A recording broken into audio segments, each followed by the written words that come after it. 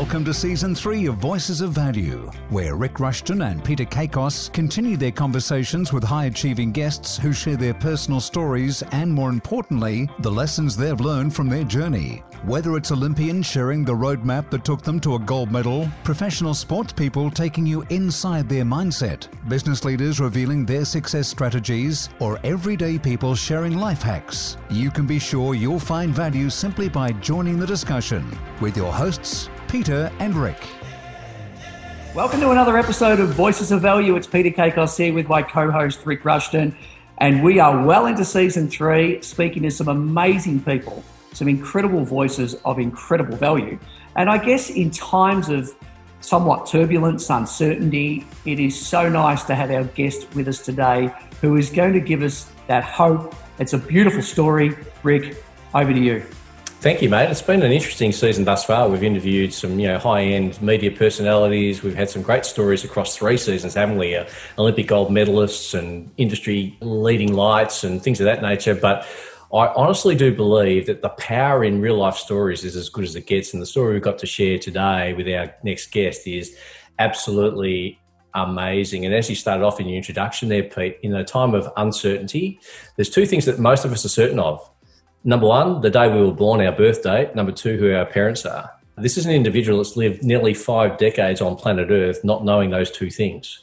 And so when you hear this story, I'm sure you're going to take a lot of absolute inspiration, but more importantly, the motivation to be grateful for what you've got, not necessarily the things that don't, maybe show up the way that you want it at the moment. So Kym Purling, for those who are being introduced to him for the first time, is a world-leading entertainer, has travelled to more than 140 countries across the globe, has worked with some of the most amazing, iconic industry acts in different particular countries, but most importantly, I guess, acts that would make my mum, who I know will be listening, shout out to mum, my godmother who loves Engelbert Humperdinck. This is a man who was the musical director of one of the greatest voices of all time. Worked with Natalie Cole, has worked with David Cassidy. There's that one's for my sister, Pete.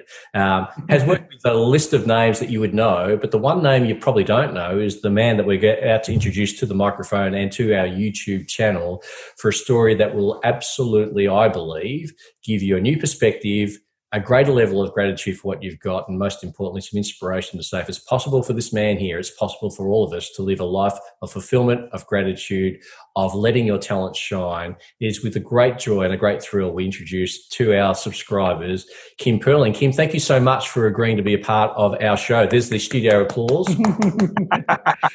Well, I've had less than that amount of applause before in my career. Kym, just for those who are now just introducing themselves to you, your story is quite unique in the sense that you were a child during the Vietnam War in 1972. We know the year you were born. You know roughly the month you were born. That's about as much as you know about how you entered into planet Earth. Share your story with our listeners and viewers. Yeah, that was a great preface, Rick. The Vietnam War had been going on for almost 2 decades. And I was found, I won't say abandoned, but I was found without known parents. When I was only 2 or 3 days old, they think that I was so small when they found me that I was only a few days old. And so for that reason, I celebrate my birthday on November 2nd. So I was probably found in the last couple of days of October, if this is all true. And it's all speculation. So this is a story that I've formulated and through paperwork and through contacts and stuff over the years. But I was taken by somebody, and we don't even know who that was, to I think a hospital first, and then an orphanage in one of the outer suburbs of districts, I should say, of Ho Chi Minh City. And I was in that orphanage for probably about 6 and a half months, probably it would have been. There were so many babies in that orphanage. There were a lot of other small orphanages offshooted in other streets nearby. I think there were about 2,000 babies in the orphanage when I was there. It's an incredible amount of misplaced and orphan children. And then around this time, my parents here in Adelaide, South Australia, had been trying to adopt a child from the Vietnam War in protest to the war and to help an orphan child. I will also add that Mum and Dad have 2 great daughters of their own, my elder sisters. And at that time, I mean, even in the early 70s, to consider adopting a child from Vietnam was unheard of, and so was what I'm about to tell you, that they were actually going to adopt an Aboriginal child, also unheard of, but they thought there was more of a demand for babies and more of a need to be adopted from Vietnam. So they fought through a lot of the red tape with the Australian government and the Vietnamese government and lawyers and all sorts of people. I'm not sure who they were in touch with. But eventually they received a photo from the second orphanage I was in, which was run by World Vision, called the New Life Babies Home. And there I went for literally only about 1 or 2 weeks, we believe, where I got better care. And they were in touch with a woman, Australian matron in that baby's home, who sent them a photo of me just weeks old and said, well, if you can get this, legislation passed or whatever for an adoption in Australia, you can have this baby. And of course, it was a handsome looking baby. And so, and it made them try even harder to make this happen. And it did. And eventually in August 1973, so I was about 7.5 months old at the time, I was flown on a big Qantas jumbo jet out to Melbourne with no other passengers except for 3 other babies and a 14-year-old Vietnamese girl who was coming back to Australia to see a relative, and one other passenger who was, I think, the accompanying nurse, and the pilot, of course, and a co-pilot, I hope. Anyway, I flew to Melbourne, and my mum met me in Melbourne. They were living actually in Port Augusta at the time. My dad was a chaplain there, a minister there for the Uniting Church, Then my mum met me in Melbourne and then brought me back to South Australia. And then and there were a lot of newspaper articles even at that time saying, Vietnamese war waifs coming to Australia and, new adoption in Australia, unheard of, this sort of thing. And it was really interesting. And then I just grew up in Australia like any other kid, in a very loving family environment. My parents never treated me any differently to their own children. And actually, I remember vividly when my mum came to Vietnam in '96 to watch some of my concerts. I was only 24 at the time, playing performances. I know we're going to get to this eventually, but playing performances with people that I could never even have a conversation with because of the language barrier. And she said to me, we've always loved you just like I gave birth to you myself, and that's how every adopted parent should be with their children, So I can say that I've probably had an amazing life compared to any other regular person. And you made it a loving family, yeah.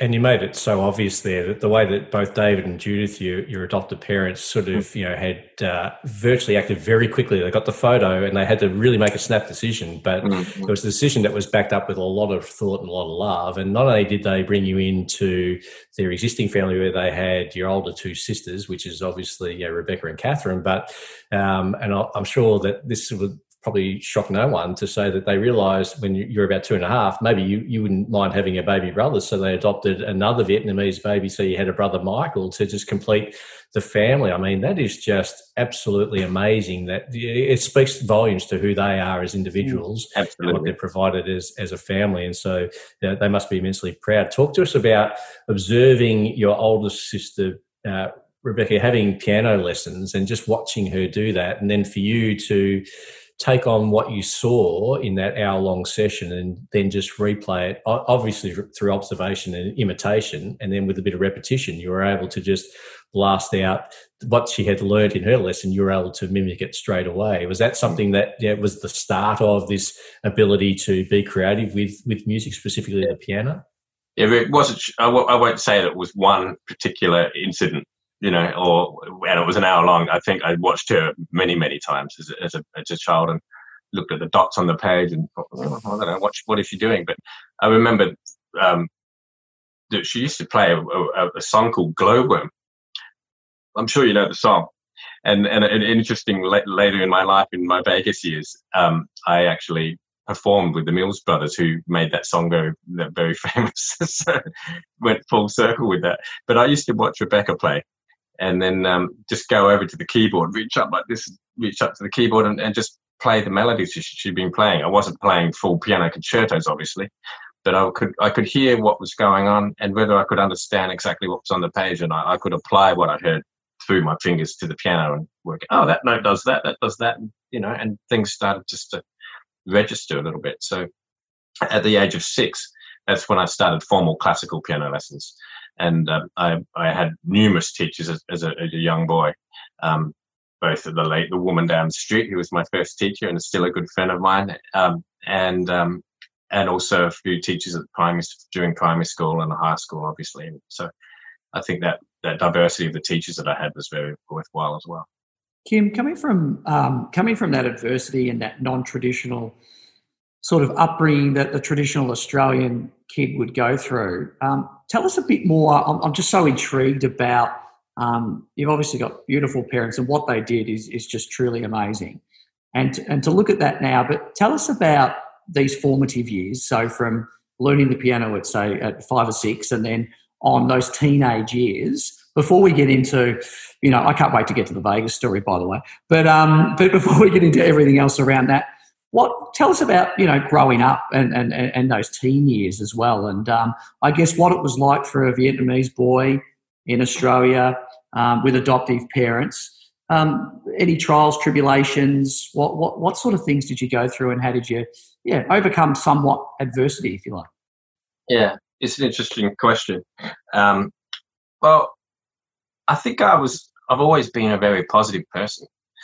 I've always been a very optimistic person, and I'm still the sort of person that everybody is innocent till proven guilty. So as a young boy, I don't think I ever was, wary of other people or wary that I could be a victim of racism at any given point in time. I never even thought that way. I lived life to the fullest then, and I still do now. But the interesting part is that when my brother came into the family and when we were young boys together, as young boys, I probably I looked more Eurasian. I looked more mixed blood. And we used to comment that maybe you got French blood or something like that, or, anything could be Australian Vietnamese blood because of all the soldiers that were in Vietnam at the war, during the war. So we don't know, but we just knew that I didn't look fully Vietnamese, and my brother Michael, he looked a lot more Vietnamese than I did, or a lot more Asian even, than I did as young boys. And I think he caught a bit more flack than I did from kids in the schoolyard and that sort of thing. And it affected him a lot more, and I don't know why that is. I guess children just, see things that are different, so they have to comment, and for me, I could probably count on one hand the number of times that happened to me, let alone affected me. And with Michael, I think he copped a lot more. I remember him going home, in tears one time, and I felt so bad about it because I never experienced it on his level. Now, I won't say that it happened every day or every week or every year when we were boys, but I just remember a few occasions where that was the case. Now, we'll fast forward quickly while we're talking about this, is that about 4 or 5 years ago when I was in Adelaide, I was on a public bus.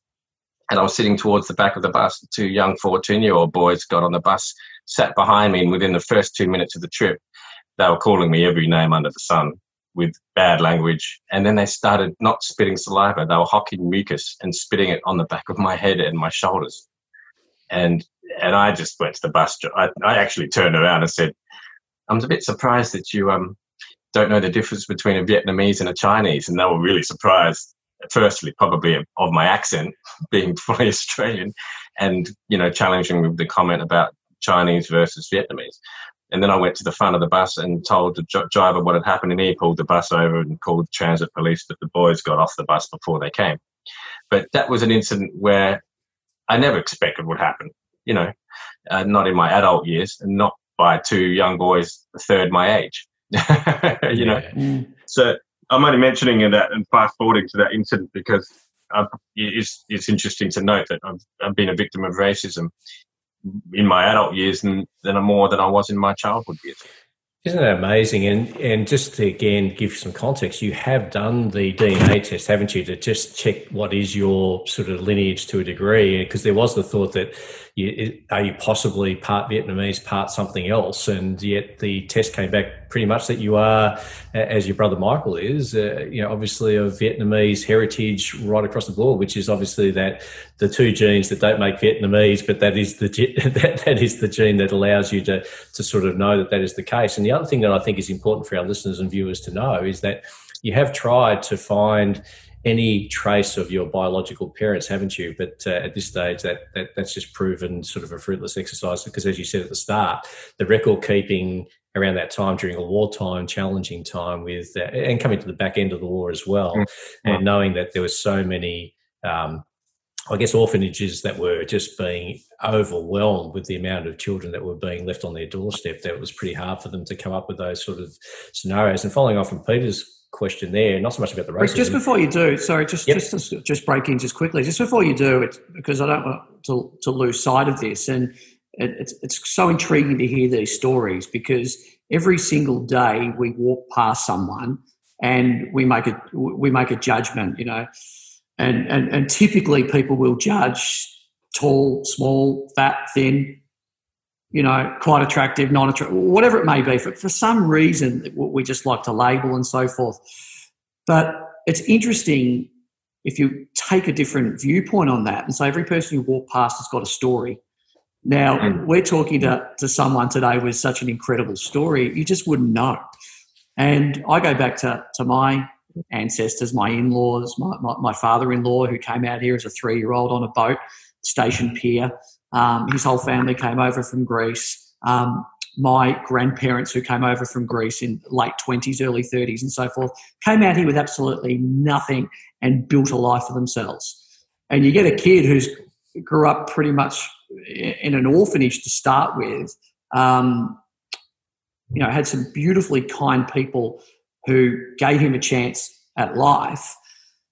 I just find it so fascinating, and I just wanted to stop and pause that to let that resonate in with the viewers and listeners to say, hey, everyone's got a story, and before we judge, before we label, have a think about what someone may be going through. And, you know, and as I said before, in turbulent times and uncertain times like we're in right now, everyone's dealing with things a whole lot differently.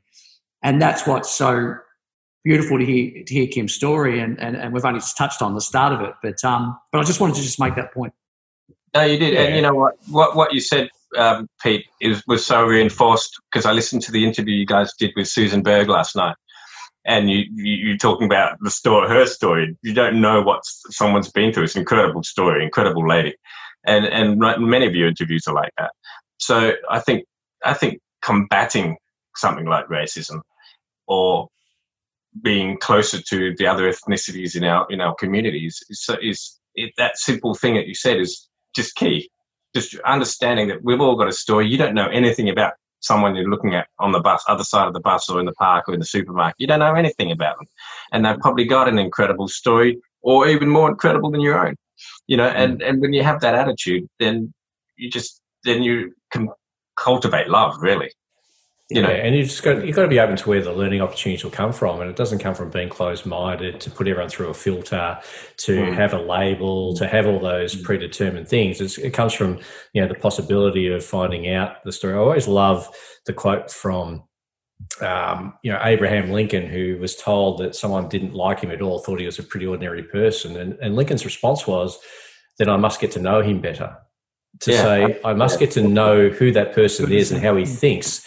And my view is, and again on our podcast going back to season 2, when we interviewed Nathan Buckley, who grew up in Darwin in the Northern Territory, and some of his best friends were Aboriginal Indigenous kids, and he didn't know any different until he got to the city about what racism looked like. He said, you've got to be open to the possibilities of where the learning can come from, because you just don't know. And so one of the things that I guess, as we finish with this part of this chapter of your life, which is an amazing chapter, I guess my question was, realistically, as someone I know my parents, I know my birth date, I know my lineage, I know everything.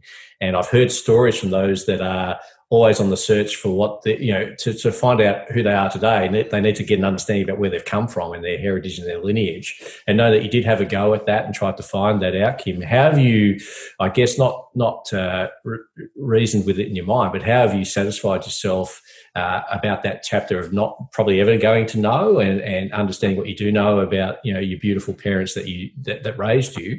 How do you rationalize that in your brain, not knowing your actual birth date and not knowing your actual biological parents? How do you rationalize that? Well, great question, Rick. I'm going to go right back to the beginning, because as long as I can remember, one of the first things I can remember my parents doing was sitting me down when I was young enough to understand that I was adopted. and they sat me down with a book. I can't remember the author, but it was a children's book designed for adults. It was called Why Was I Adopted? And it was big, bold letters and big pictures for kids and stuff like that. And they sat me down and said, we aren't the ones that gave birth to you, but you are our parents now. We don't know who your parents are. And, I don't have to tell you the rest. You can imagine how that goes. But I just thought, I got up from the sofa and went, okay, cool. and I'm telling you that because I think from that moment, as simple and as powerful as it was, it carried me through the rest of my life, because I think I got up from the sofa and thought, well, I'm going to do as much as I can with my life. There's no reason why I shouldn't, and I never turned back. I never, ever turned back, I don't think. I think I just thought, and also I will couple this by saying, I think a lot of ministers, my dad's a minister of religion at the United Church of Australia. I think a lot of ministers' kids and adopted kids, and that combination for me just made me go, well, I better do something good in my life. Seeing, and I've always sort of quietly had that attitude. I've never really shared that with people, but I do feel that way. It's like, well, I better do something with my life and make the most of it, because I'm so privileged to have been brought into this family, and it's been an incredible journey. It's been an incredible journey. I want to go back, Rick, and answer one question about the DNA thing you were talking about. Yes. I've actually done 4 DNA tests. Oh, okay. There are 3 main companies in the world, mostly 2 in Canada, in the US and 1 in Canada: Ancestry DNA, Family Tree DNA, and 23andMe. I did tests with all of them so that I could upload. I've got the help of a good friend, Craig, in the US, who knows a lot about DNA. He does a lot of the DNA tests for television shows with people looking for their parents and stuff like that. So I'm in good hands with him, directing me as often as I need to, and as often as I want to continue this search.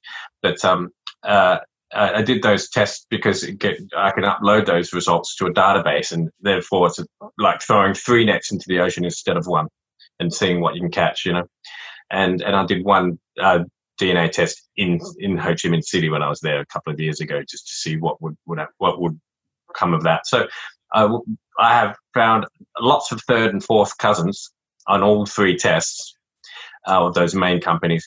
But in the DNA world, that really doesn't mean much. You and I are probably 5th or 6th cousins. Yeah. No, I get it, and I get that understanding around that. And I think the other thing that I love, Pete, when I heard Kym just saying, I felt that it was the opportunities I've been given. I have to make the most of that opportunity and be the best version of myself. I'm paraphrasing kind of how he said it, but knowing that your dad was obviously chaplain of the Westminster School that you went to, and obviously that's a really good opportunity to get a well-rounded education. Clearly, music was your gift, and music is the talent that you pursued, but it was a whole rounded situation. When did you know that was going to be your sort of passion in life to pursue professionally? Because obviously you went to uni, you did well. I know you did your master's at the University of Las Vegas, Nevada. What an interesting place to go do your master's in music, I would have thought. And Pete and I have been to Vegas. We went every night. We went to a show, didn't we, mate? We were just so enamored with the amount of talent that was just on display. Go in any sort of casino and you're seeing a world class act. But you were obviously on your way to becoming a world class performer. Was it high school? Was it university? When did you get the sense that this was really your vocation? Is probably the wrong word, but where the arena that you could let your talent shine? Yeah. Shooting back to year 11 and 12 when you do careers at school, careers guidance counselling, I should say, or whatever. I never thought I would have a music career. Playing the piano was just something I enjoyed doing. Never thought of it as a career. And I was looking at being a teacher because I was interested to work with kids. I was interested in architecture because I was very good at design and drawing.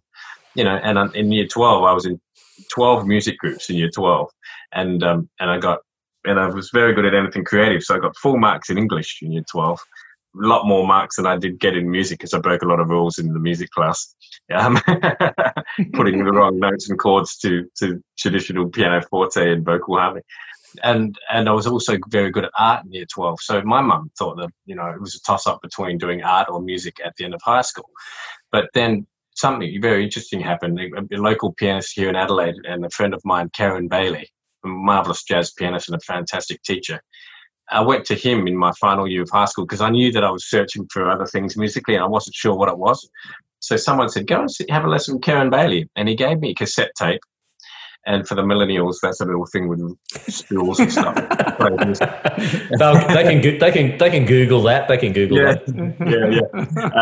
I put this cassette tape on, and it had a variety of pianists: Oscar Peterson, Andre Previn, Keith Jarrett, Chick Corea, and I listened to them all and I loved them all. But the music of the tracks of Oscar Peterson on there really hit home to me. Just hit a chord with me.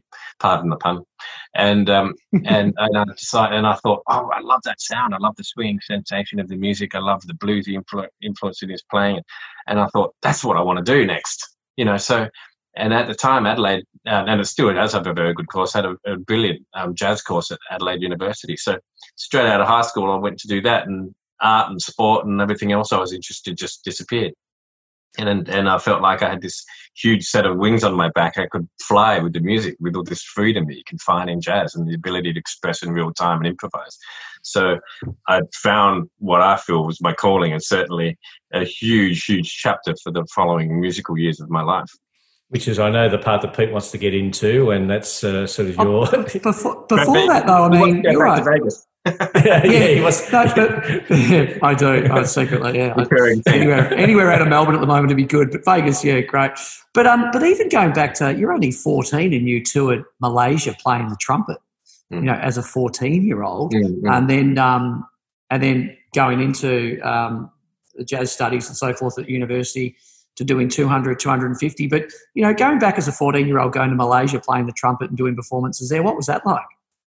Yeah, that was enjoyable. I won't say that I wasn't doing a solo career there. That was with the school band, but I was. That was my first taste of international travel, and I think even back then, Pete, I connected the fact that you can play music and it can actually take you places, and travel's been a huge component of my life ever since I can remember. So. I love the fact that I could play music and be in a completely different environment and interact with people outside of Australia, and that was and I remember being, out of all the school kids that were on the plane, I was the only one that didn't stay in my seat, and I was talking to all the flight stewards and stewardesses in the galley most of the flight to Singapore, and that's always the way I have been. I've always been like that, just taking it all in and stepping out of my seat and metaphorically speaking, and absorbing what's around me, whether it's talking to flight crew or a kid in some little village with 12 people, or whatever. I think so. What this has been. Hopefully, I'm sure our listeners and viewers will already notice this at the moment. You've got every reason at the start of your life not to have a great attitude about life. But one thing I'm already picking up, Kym, is just you have just been so open to things, but most importantly, you've been so incredibly grateful of the opportunities that were presented to you. And I think, that attitude has opened up so many doors. Would that be fair to say? And absolutely. Eventually, and I love to hear you say, it felt like I had these wings. It's because you followed a dream. You've got so much love. You've clearly grown up now with so much love, and you've got so much love and appreciation of people and environments.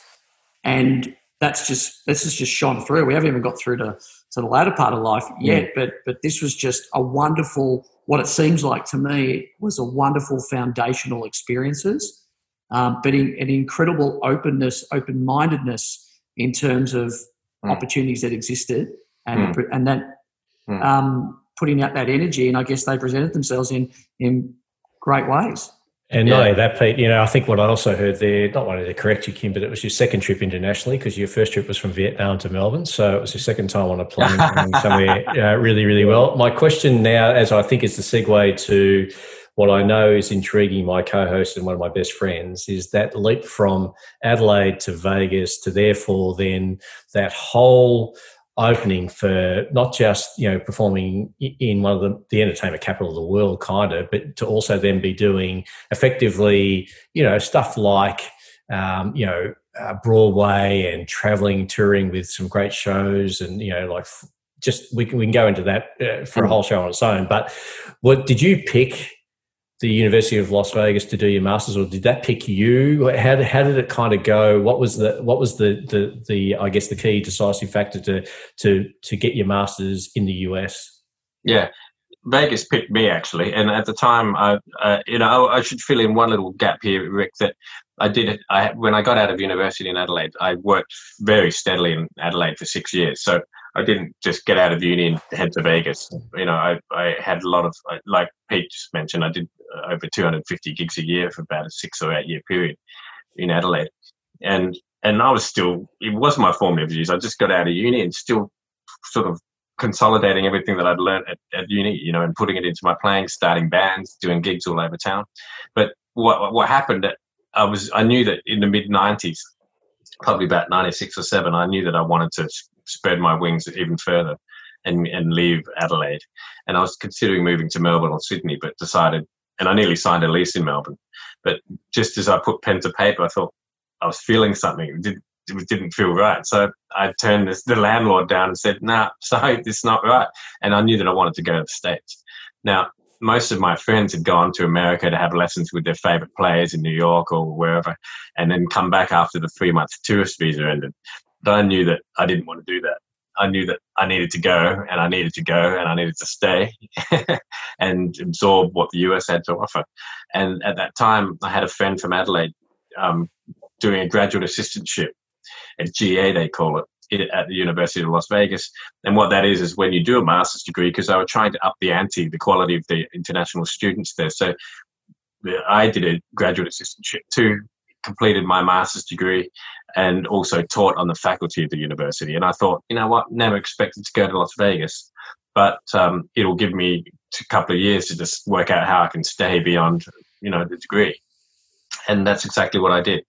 And like you mentioned before, the degree, the master's degree was relatively simple, and I should also mention I had an amazing big band that I brought back to Australia in 1999, all with young guys, student musicians, all playing on a professional level, from playing in showrooms and bands on the Las Vegas Strip. So that was a good feather in my cap to return back to Australia, and I think I did a 7:30 report special with all these 18 American musicians in tow. So that was, really, really rewarding. So that's how I ended up in Vegas. But the real education, of course, as you've mentioned a few times already, was performing in all the showrooms with these great entertainers. And so I'd really become this sort of, I won't say sheltered, but compared to what I've done now, I could say sheltered.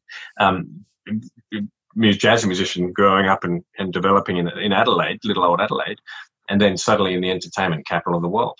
And there I was learning so many things I would not have learned having stayed anywhere in Australia. How these great legendary acts put their shows together. What sort of song do they open the show with? What sort of lighting do they open the show with? How does the curve of the show go in regards to the repertoire they choose for the show? What do they say between the songs that make people laugh? How do you make a show?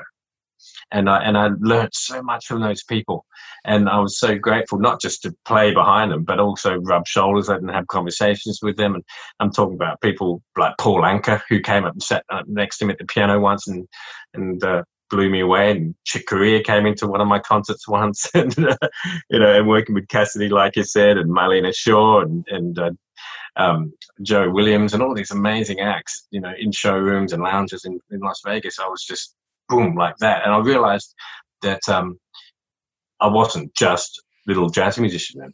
I realized that I'm learning a lot more for a reason. And it's about, as a musician, it's a hard enough business already. And as a pianist, we're fortunate enough to probably have a few more opportunities available to a pianist and a musical director. But I realized that, you have to keep putting feathers in your cap to become bigger and versatile and more capable. And that's the reason I've been able to sustain a career for so long. And what is it, Kym, about pianists specifically that makes them great musical directors? Because you think of some of the biggest acts in the world today, like Michael Bublé's whole concert is driven by a musical director who is his pianist, who he absolutely trusts. There's you were the musical director for Engelbert Humperdinck, one of the greatest voices of all time. What is it about the piano player, if that's the right way of saying it, that makes them so good at being the organizer, if you will, the director of, the pilot of the show? Because you're talking to two guys here who love shows. We were into sound and lighting, weren't we? We were ahead of our time, let's be honest. We used to run programs, mate, where we would go and hire lighting and ice machines and fans, and we would be getting the whole flow of an event to really take off. What is it about someone like you that has that sort of ability to do? Yeah, I think naturally the nature of the piano being an orchestral instrument in itself, having 88 keys from the bottom to the top and being able to play chords and harmony and even a score in some form. That I think alone enables piano players to become musical directors more, because they're used to the instrument itself allows them more freedom, and they understand what the other instruments are doing. And I think when you grow up in your career, you conduct a little cabaret show, which is a 3-piece band. They're always following a piano player. And he's the one that counts things off. And I think it's been like that for years and generations. And then, of course, some people go on and just become band leaders and spend less time at the piano. And also, through my career, I've had some amazing musical directors that were drummers, or guitarists. And that has been rewarding as well. I don't think that's always as effective, because it's hard to watch a musical director when the drummer's at the back of the stage, but not to say that their ability wasn't good, or so for me, I've been fortunate enough to be able to open up more doors where it's enabled me to conduct things, and I never actually had any conducting lessons when I was younger, and which will lead into the other Broadway show chapter when you're ready to hear that one. Yeah, well, I think great segue. I was just going to bring up this Broadway because go, Rick. Yeah, and I just think that that's the other thing. The Broadway, 42nd Street, such an iconic musical, and you're obviously Footloose. Yeah, well, Footloose was more than two, wasn't it? But I guess the one I've got to be careful how I say this, but I'm just very intrigued about what it must have been like to be a part of Miss Saigon. For those who don't understand musical theatre, Miss Saigon is clearly almost that's almost the soundtrack to your life to a degree, or at least the beginning of your life, if we suspect, as we thought, but we now since genetically found out not the case. But Miss Saigon, for those who don't follow it, is the story at the end of the Vietnam War about an American GI who falls in love with an indigenous Vietnamese lady, and they have a child. Not that he knew that, because he goes back to the state. What was that like for you each night to sort of perform in that particular musical, knowing that that's so close to your real life example? It was an amazing experience, Rick, and I did that show particularly for that reason. I wanted to have an emotional attach. I try to always have an emotional connection or some meaningful connection to anything I do musically, and I didn't have that with Footloose. but when the opportunity, you can see we're very highly cultured. Footloose is our musical. That's yeah. So it's right up there with Dirty Dancing, isn't it? Yeah. Yeah, it's right there. I'll take that. But to answer your question, when I had the opportunity to work with Miss Saigon, I jumped at the opportunity because I wanted to do it not only because of my own personal background, but also and the story of the show, but also because it's such an amazing story and a musical score, which is it's called what they call a sung-through musical, where there's no actual dialogue without music. So every spoken sentence and conversation is all sung to music, which I think is that like Les Mis, is that, yeah? Yeah, absolutely. Both composed by Claude Michel Schoenberg and Alan Boublil. And I was able to work with them when we mounted the show of Miss Saigon. And that was an incredible experience. So I did that show for those reasons, and to actually be able to understand the show more, because by playing it every night, and after a couple of months you really understand the show, and I was with that show for 2 years. And I also wanted to see how the media would react to working with that show. And I performed that show all around North America and Canada. And fortunately, I did have a lot of media interest. I did a lot of TV interviews and radio interviews and newspaper interviews all the way across America, because they could all recognize the connection between my story and the story of the show. But I want, if you allow me, guys, I want to tell you how I got into the Broadway shows, because this is quite an interesting story. Please do. Please. This is where the Vegas chapter ended and the Broadway one started. I was musical directing for Jacqueline Holland, a good friend of mine in Vegas, and she was singing with Wayne Newton at the time. So she got a phone call from a theatrical company in New York City saying, we've just sent out the national tour of Footloose, the musical. It's only been out a week and a half, and we're letting the conductor go already. And do you know anyone that would want to conduct the show and travel and see more of the country? And of course, all I'd seen is the Las Vegas Strip and a couple of trips to LA, and I was dying to see New York and more, which is where I really wanted to be, and more of America. And she volunteered me for the job, and literally, I still had clothes on the floor in my apartment in Vegas. And 3 days later, I flew out to Wilmington, Delaware, and I met the company manager in the theater, in the hotel lobby. And the cast and crew and orchestra were all in bed. It was 1 a.m. or something, all in bed getting sleep before we get on the bus and go to the next show, And I met PD, Seltzer, a great company manager, great guy. I met him in the lobby at 1 a.m. He gave me Act 1 and Act 2, 2 huge binder folders of Act 1 and Act 2 of Footloose the musical, looked at me and said, "What's the conductor for the next 2 nights? Just start on Saturday night." Oh, wow. So, Wow. And I'm not lying. I've never conducted a thing in my life. Not a thing. That's incredible. Except for a few little trio things behind cabaret shows in small theatres. So they trusted you enough, and they took what you don't know doesn't kill you, right? and that's so true. If people don't know a lot about you, but if you're recommended, and the recommendations, go far in this business. If you're recommended by somebody that you trust, then you go for it, right? So they trusted Jacqueline because they valued her opinion, but they knew nothing about me. And what happened is I flew out there, got this music, and I sat in the orchestra pit for the next 2 nights. And I watched Andrew. Andrew's a good friend of mine and an amazing conductor. I watched everything he did with his hands on every bar of music on the score, scribbled on every measure of the page what he did with his hands. Watched the set pieces go across the thing. Watched when he was taking cues from the red light at the podium. Watched when he took cues from lighting changes, cues and stuff like that. And my score looked like scribble, at the end of 2 nights. And then during the day, before showtime in the evenings, I remember getting up at some ridiculous hour in the morning and spending all morning and all day up till when I had to be at the theatre and watch him do those 2 shows with the headphones on, the CD of Footloose, not including all the other songs I'd written into the show and all the underscoring and everything that's not on the CD. With the CD and the headphones on, those 2 huge folders of music on the music stand, standing in front of the mirror and watching myself going like that. Now, does that look good? Are they going to understand what I'm doing there? How do I bring that off? How do I play that?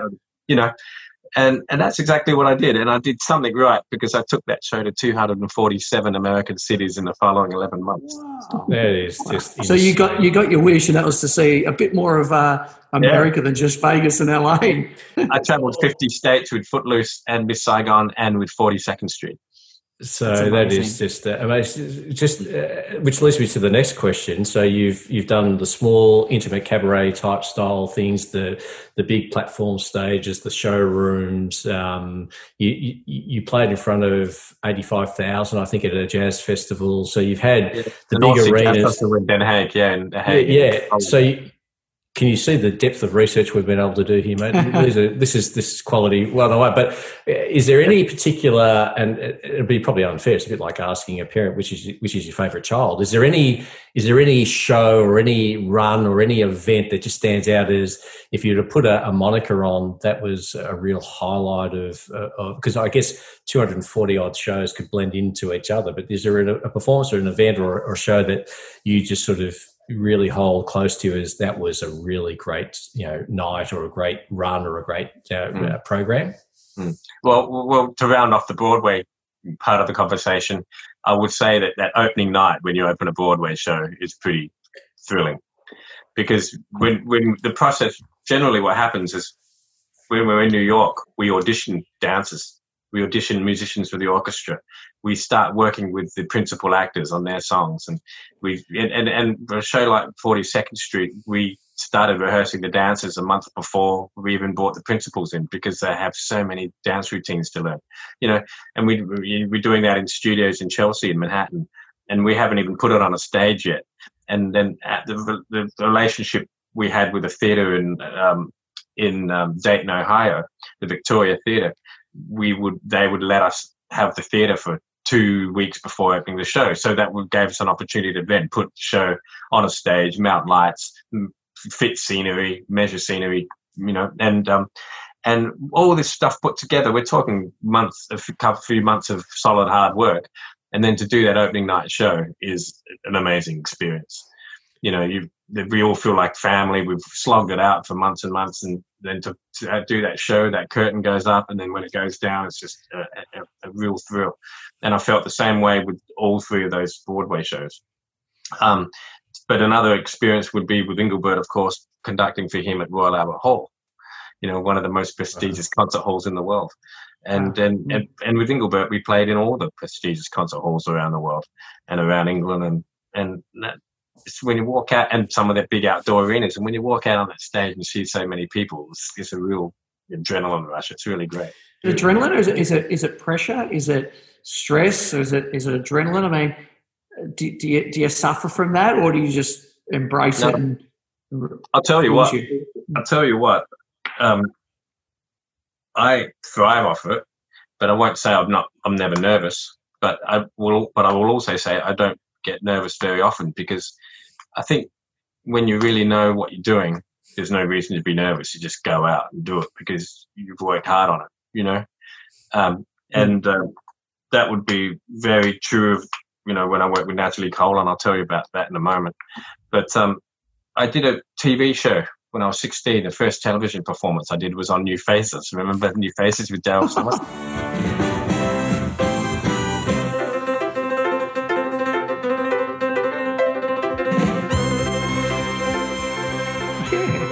Yeah. There was a gentleman, an English gentleman that lived in Australia for many years, and called Wally Card. You know Wally? Have you heard of Wally?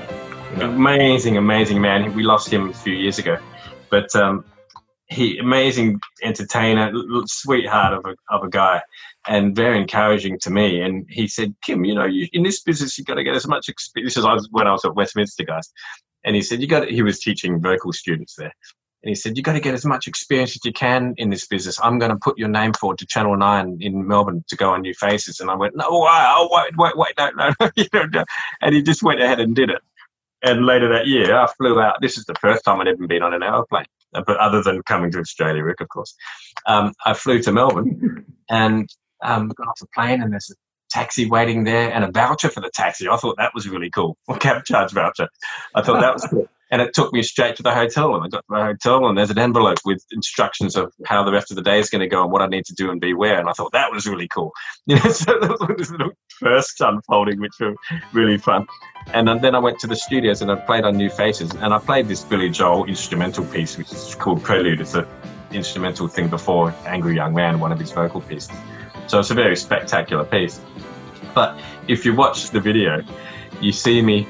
I'm 16 years old, and there's cameras flying around everywhere, lights flashing, and a live studio audience, right? And I'm like, looking like this panic dog, right? And then it was I remember we had 2.5 minutes on air to perform. And by the time that 2.5 minutes was over, I was smiling at the camera and I was loving every minute of it. Give me more. Give me another 2.5 minutes. Yeah, give me another 2.5 minutes. So you understand what I'm saying? It's like the more things you do that scare you, the stronger you become. And right. those fears, even from that one incident, that carried me through lots of things. And then, and I don't think I've had such a terrifying moment. Even walking out on stage with Engelbert or Natalie Cole was as frightening as doing that when I was 16. So I always tell people kids that story when I do workshops at schools. I tell them that story because you got to do things that make us stronger. Pressure is a privilege, isn't it? So, if you've got that opportunity to entertain and, have that opportunity, then it's not like you're sort of winging it. Although I've never seen any clip of you playing any sort of piece of music with any accompanying notes. You seem to understand where you're going with it before you even start putting your fingers to the keyboard. So that tells me that preparation precedes results, and you've done the hard work, and you can sort of perform at all sorts of levels. And when we're segueing back to Natalie, because I'm conscious of time, and we know that we're coming to the end, and I don't want to miss the story about Natalie Cole, but to give you a bit of pretext, Kym, when Pete and I were in Vegas in 2007, we saw Danny Gans, who was running at the Mirage at that time before he moved across to the Encore. And the thing that I think really stood out in my mind was he could do Nat King Cole singing Unforgettable with the microphone in his right hand, then switch the microphone to his left hand and do Natalie Cole's part. So he could sing like Nat King Cole, one of the best baritone voices of all time. And then imitate his daughter, who was just, and I remember Pete and I just looking at each other, jaw on the ground stuff. Hairs on the back of my neck are going up, even remembering that story now as I share it with you. What was it like sort of being with one of the best voices, greatest voices of absolute all time in terms of Natalie Cole? That was an amazing experience. And I've got another great story about that one. And it just demonstrates how cutthroat and how difficult and competitive this business can be, and how you have to be on top of your game. Because I was doing it. I lived in Florida for a while, and I was doing a lot of TV work for Home Shopping Network, major shopping TV channel, televised 24/7 around all 50 states of America. It's probably got the most viewing numbers, but I was doing a lot of stuff for them and for Adrienne Arpel, a cosmetics person from New York, very successful woman. And I was playing some shows for them, playing for Adrienne's anniversary shows. Once a year, she'd bring me in to play in and out of TV commercials to celebrate another year with HSN. But after a while, they said, Kym, Natalie Cole's coming, and we're going to do a 1-hour TV show with her to promote her holiday Christmas CD. Could you play for her for the 1-hour show? And I went, let me check my diary. Yes. Okay. Yeah. And then this is what happened. We negotiated the fee and all of this stuff, and then the management, Natalie's management, emailed me the music for the show. There were some MP3s that they sent digitally and some charts that they sent digitally, and I realized if this is TV, I don't want to have music up on the stand. They didn't say I had to learn it off by heart. I just knew that it's not going to look good if you're working with Natalie Cole to have all these music sheets up on the piano. So I devoted a good solid 2 or 3 weeks learning that whole 1-hour show off by heart, right? And so I could just focus on Natalie and smile at the cameras and make it all look good like you need to do for TV. And I got to the studio 3 hours before the show, and they were happy to see me there, and they put me at the piano, set lights again, and it took me back to the New Faces thing when they first did that when I was 16. But they were setting lights and camera angles and everything like that with me at the piano, testing the piano sound. And then the studio audience arrived 2 hours before the show. They were briefing them about what's going to happen here, when the cameras are coming here, when you need to clap, all that stuff. And then an hour before the show, we were all sort of just relaxing until showtime. And it was an afternoon, and the show was supposed to start at 2 p.m. And at 1:30, I'd still not even met Natalie, right? At 1:45, still had not met Natalie, not even seen Natalie. And I'm telling you, 5 minutes before the show, the studio manager calls out in front of everybody, "Okay, we're ready for," says to the production manager, "Okay, we're ready for Natalie." And then Natalie's manager yells out to Natalie's personal assistant, "Okay, we're ready for Natalie," right? 1 minute before the show, she comes out looking absolutely gorgeous with this sparkling microphone and stunning silver dress. And she comes up to the stage and she's looking out to the audience. And then just about 30 seconds before air, she turns around and says, "Oh, you must be Kym. Nice to meet you." And then I'm not kidding. I'm not making any of this up. And then she says, "Nice to meet you." Turns back around, 3, 2, into the show. Wow. So if you look on YouTube and put Kym Purling and Natalie Cole, you can see a few videos from that show. It looks like we've been working together for 10 years. I did watch that, and that's exactly what it looked like. Yeah. And that's how Pete and I do these interviews, as you know, Kym. We just sort of do no planning, no preparation. We just look at each other and go 3, 2, 1. Are you hitting record? Am I hitting record? Away we go. It just seems to be the way that it rock and rolls. As we wrap up now, because we are, this is a story that you could listen to for hours upon hours. But I think the general instances that we want wanted to cover was your incredible story where you're one of the, if not the first person adopted into the Australian sort of society from not just Vietnam, but from any country realistically back in 1972, and the opportunities that you've been given and how your talent has found a way for your wings to expand and to shine and to get, overseas and to things of that nature. In wrapping up, what's the next? Because we found you through our good friends Darren Mullen and obviously Constantine Dello from the Highland Street Country Club. And Pete, I remember just watching, because I'm a vigorous HSCC fan, and I just remember just watching the Bad Girls doing a pointer system version. I'm thinking, who's this dude on the bloody keyboard? It's just absolutely. He looks like he knows what he's doing. Yeah, I'm thinking, but he's watching everyone else and he's taking the chemistry off everybody else. And it was very clear to me that the performance wasn't about what he was doing. He was making sure he was in tune and ready to go with everybody else. And I remember thinking, all that happened, Pete, just so you know, and so our listeners and viewers know, I just made a comment about what a great job, great piano playing. And Kym then just responded back saying, hey, thanks for the feedback. And then I watched your interview with the HSCC boys. It was amazing. And, and it was a bit of backwards and forwards before it was like, well, I don't know if you're ever looking for someone to have a chat to. I've got a story. As if he's just describing, if you've got a half hour to kill, I could probably tell you 2 or 3 things. This is a story that I reckon Hollywood could make a movie out of, if the truth be known. But in summary, Kym, obviously you're back in Adelaide at the moment. You've travelled to, north of 140 countries. You've laid roots long-term in the US for a while. You've done a whole heap of places. Obviously, there's no place like home, and we get all of that.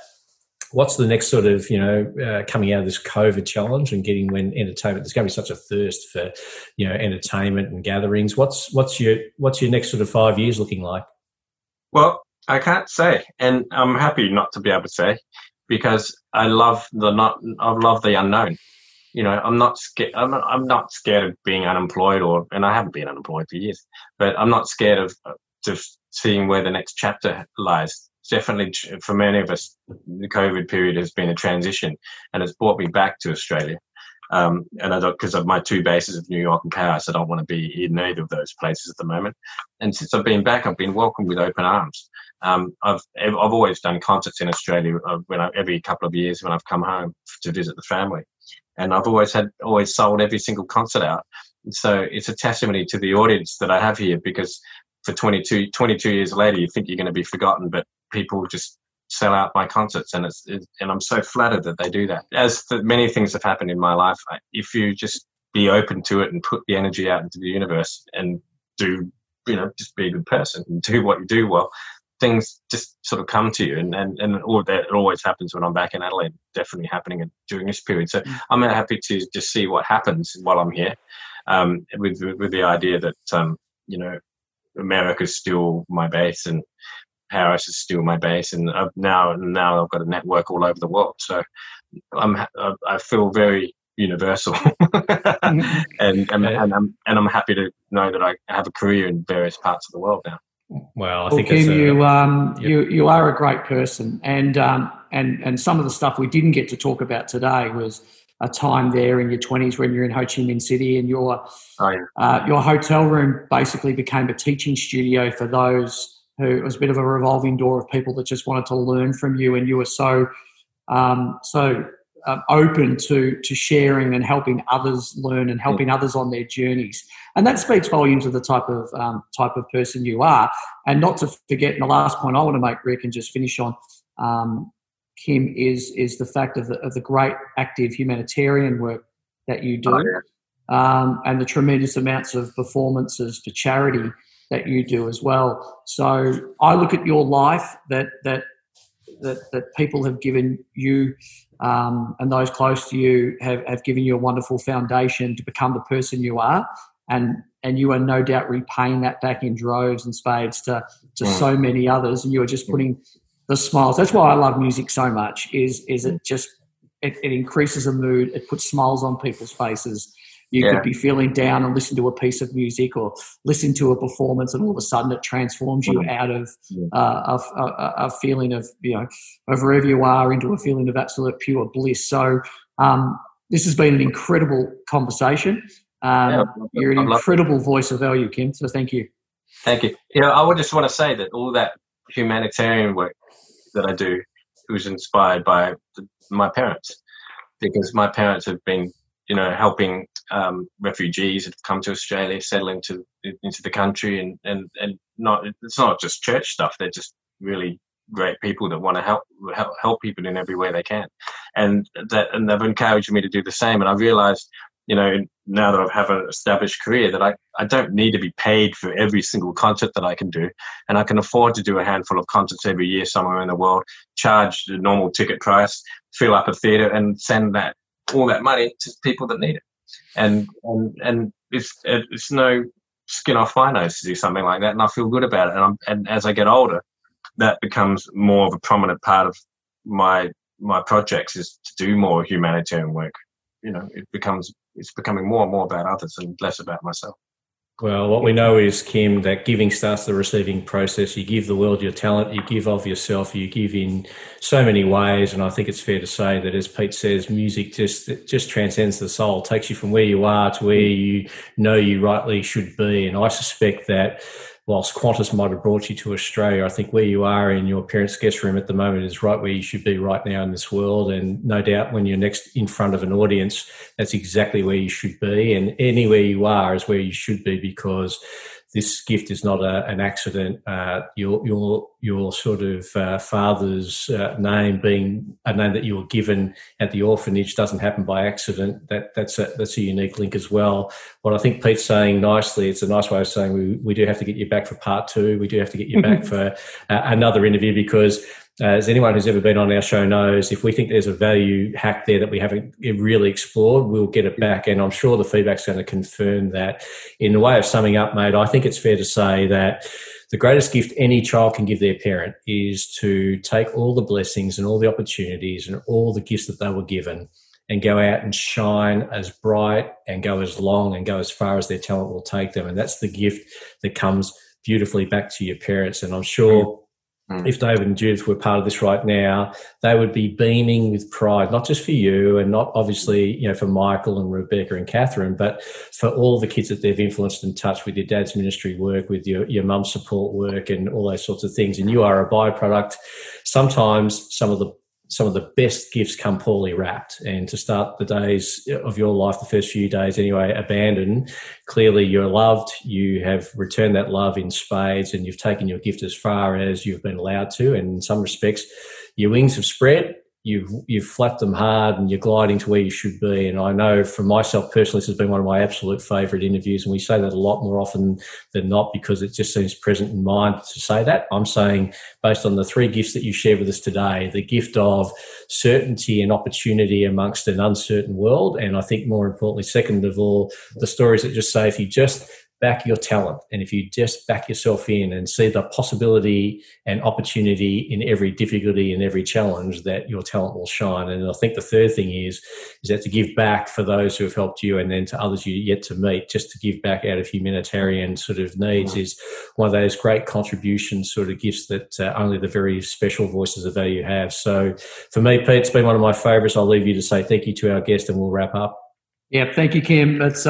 It's been an absolute pleasure, and I'm sure the listeners and viewers out there will get so much out of this. And really important to like and share this with as many people. I think this is a great voice of hope, and it's a wonderful message, particularly in the times we're in currently. And Kym, your time has been incredibly invaluable to us, and we thank you very much. No, I love your shows. I love your podcast so much. It's an absolute pleasure to be here. Thank you very much. And I would like to do the second interview because I'd like to talk to you sometime about the influence of world travel and how that influences my life and my outlook on humanity. Because I've traveled 144 countries, and I'm not just talking about stopping at the airports. I go into villages where most people dare not to go. And every time I do that, it makes me grow in ways most people can't even imagine, and there's a lot I have to say about traveling and our place in the world. But I've had a great time talking to you guys. Absolutely. It's been an absolute pleasure. Well, there's the teaser to keep everybody re-tuning back in. But as Pete said, like it, share it with your networks, and make sure you get the opportunity, if you can, to reach out to Kym. We'll put all of his contact details on the links here to access him. And if you are in a town where you're able to go out and see quality talent like Kym Purling, you can do yourself an absolute pleasure and favour, and most importantly, you can fill up your cup and enjoy what is a world-class talent all the way from Adelaide to the world, from Ho Chi Minh City initially. It's fair to say that this is a world-class voice of value. We've been thrilled to bring him to you. We hope that we can add another additional interview in the weeks and months ahead. Please make sure you like, share, and let us know. And for now, until next week, this is Rick Rushton, my good friend Peter Kakos, our very special guest, Kym Purling, saying thank you for listening and watching. Thanks, Rick. Thanks, Peter. Pleasure. See you later, guys. Bye. We trust you enjoyed this episode of Voices of Value, a shared conversation between Rick Rushton and Peter Kakos and their valued guests. Their views are not necessarily those of the wider world, but they should be. You can subscribe through your favourite podcast provider to ensure you never miss an episode. And as always, we welcome your feedback, ratings and reviews of the content we provide. Additional information can be sourced from our website, voicesofvaluepodcast.com.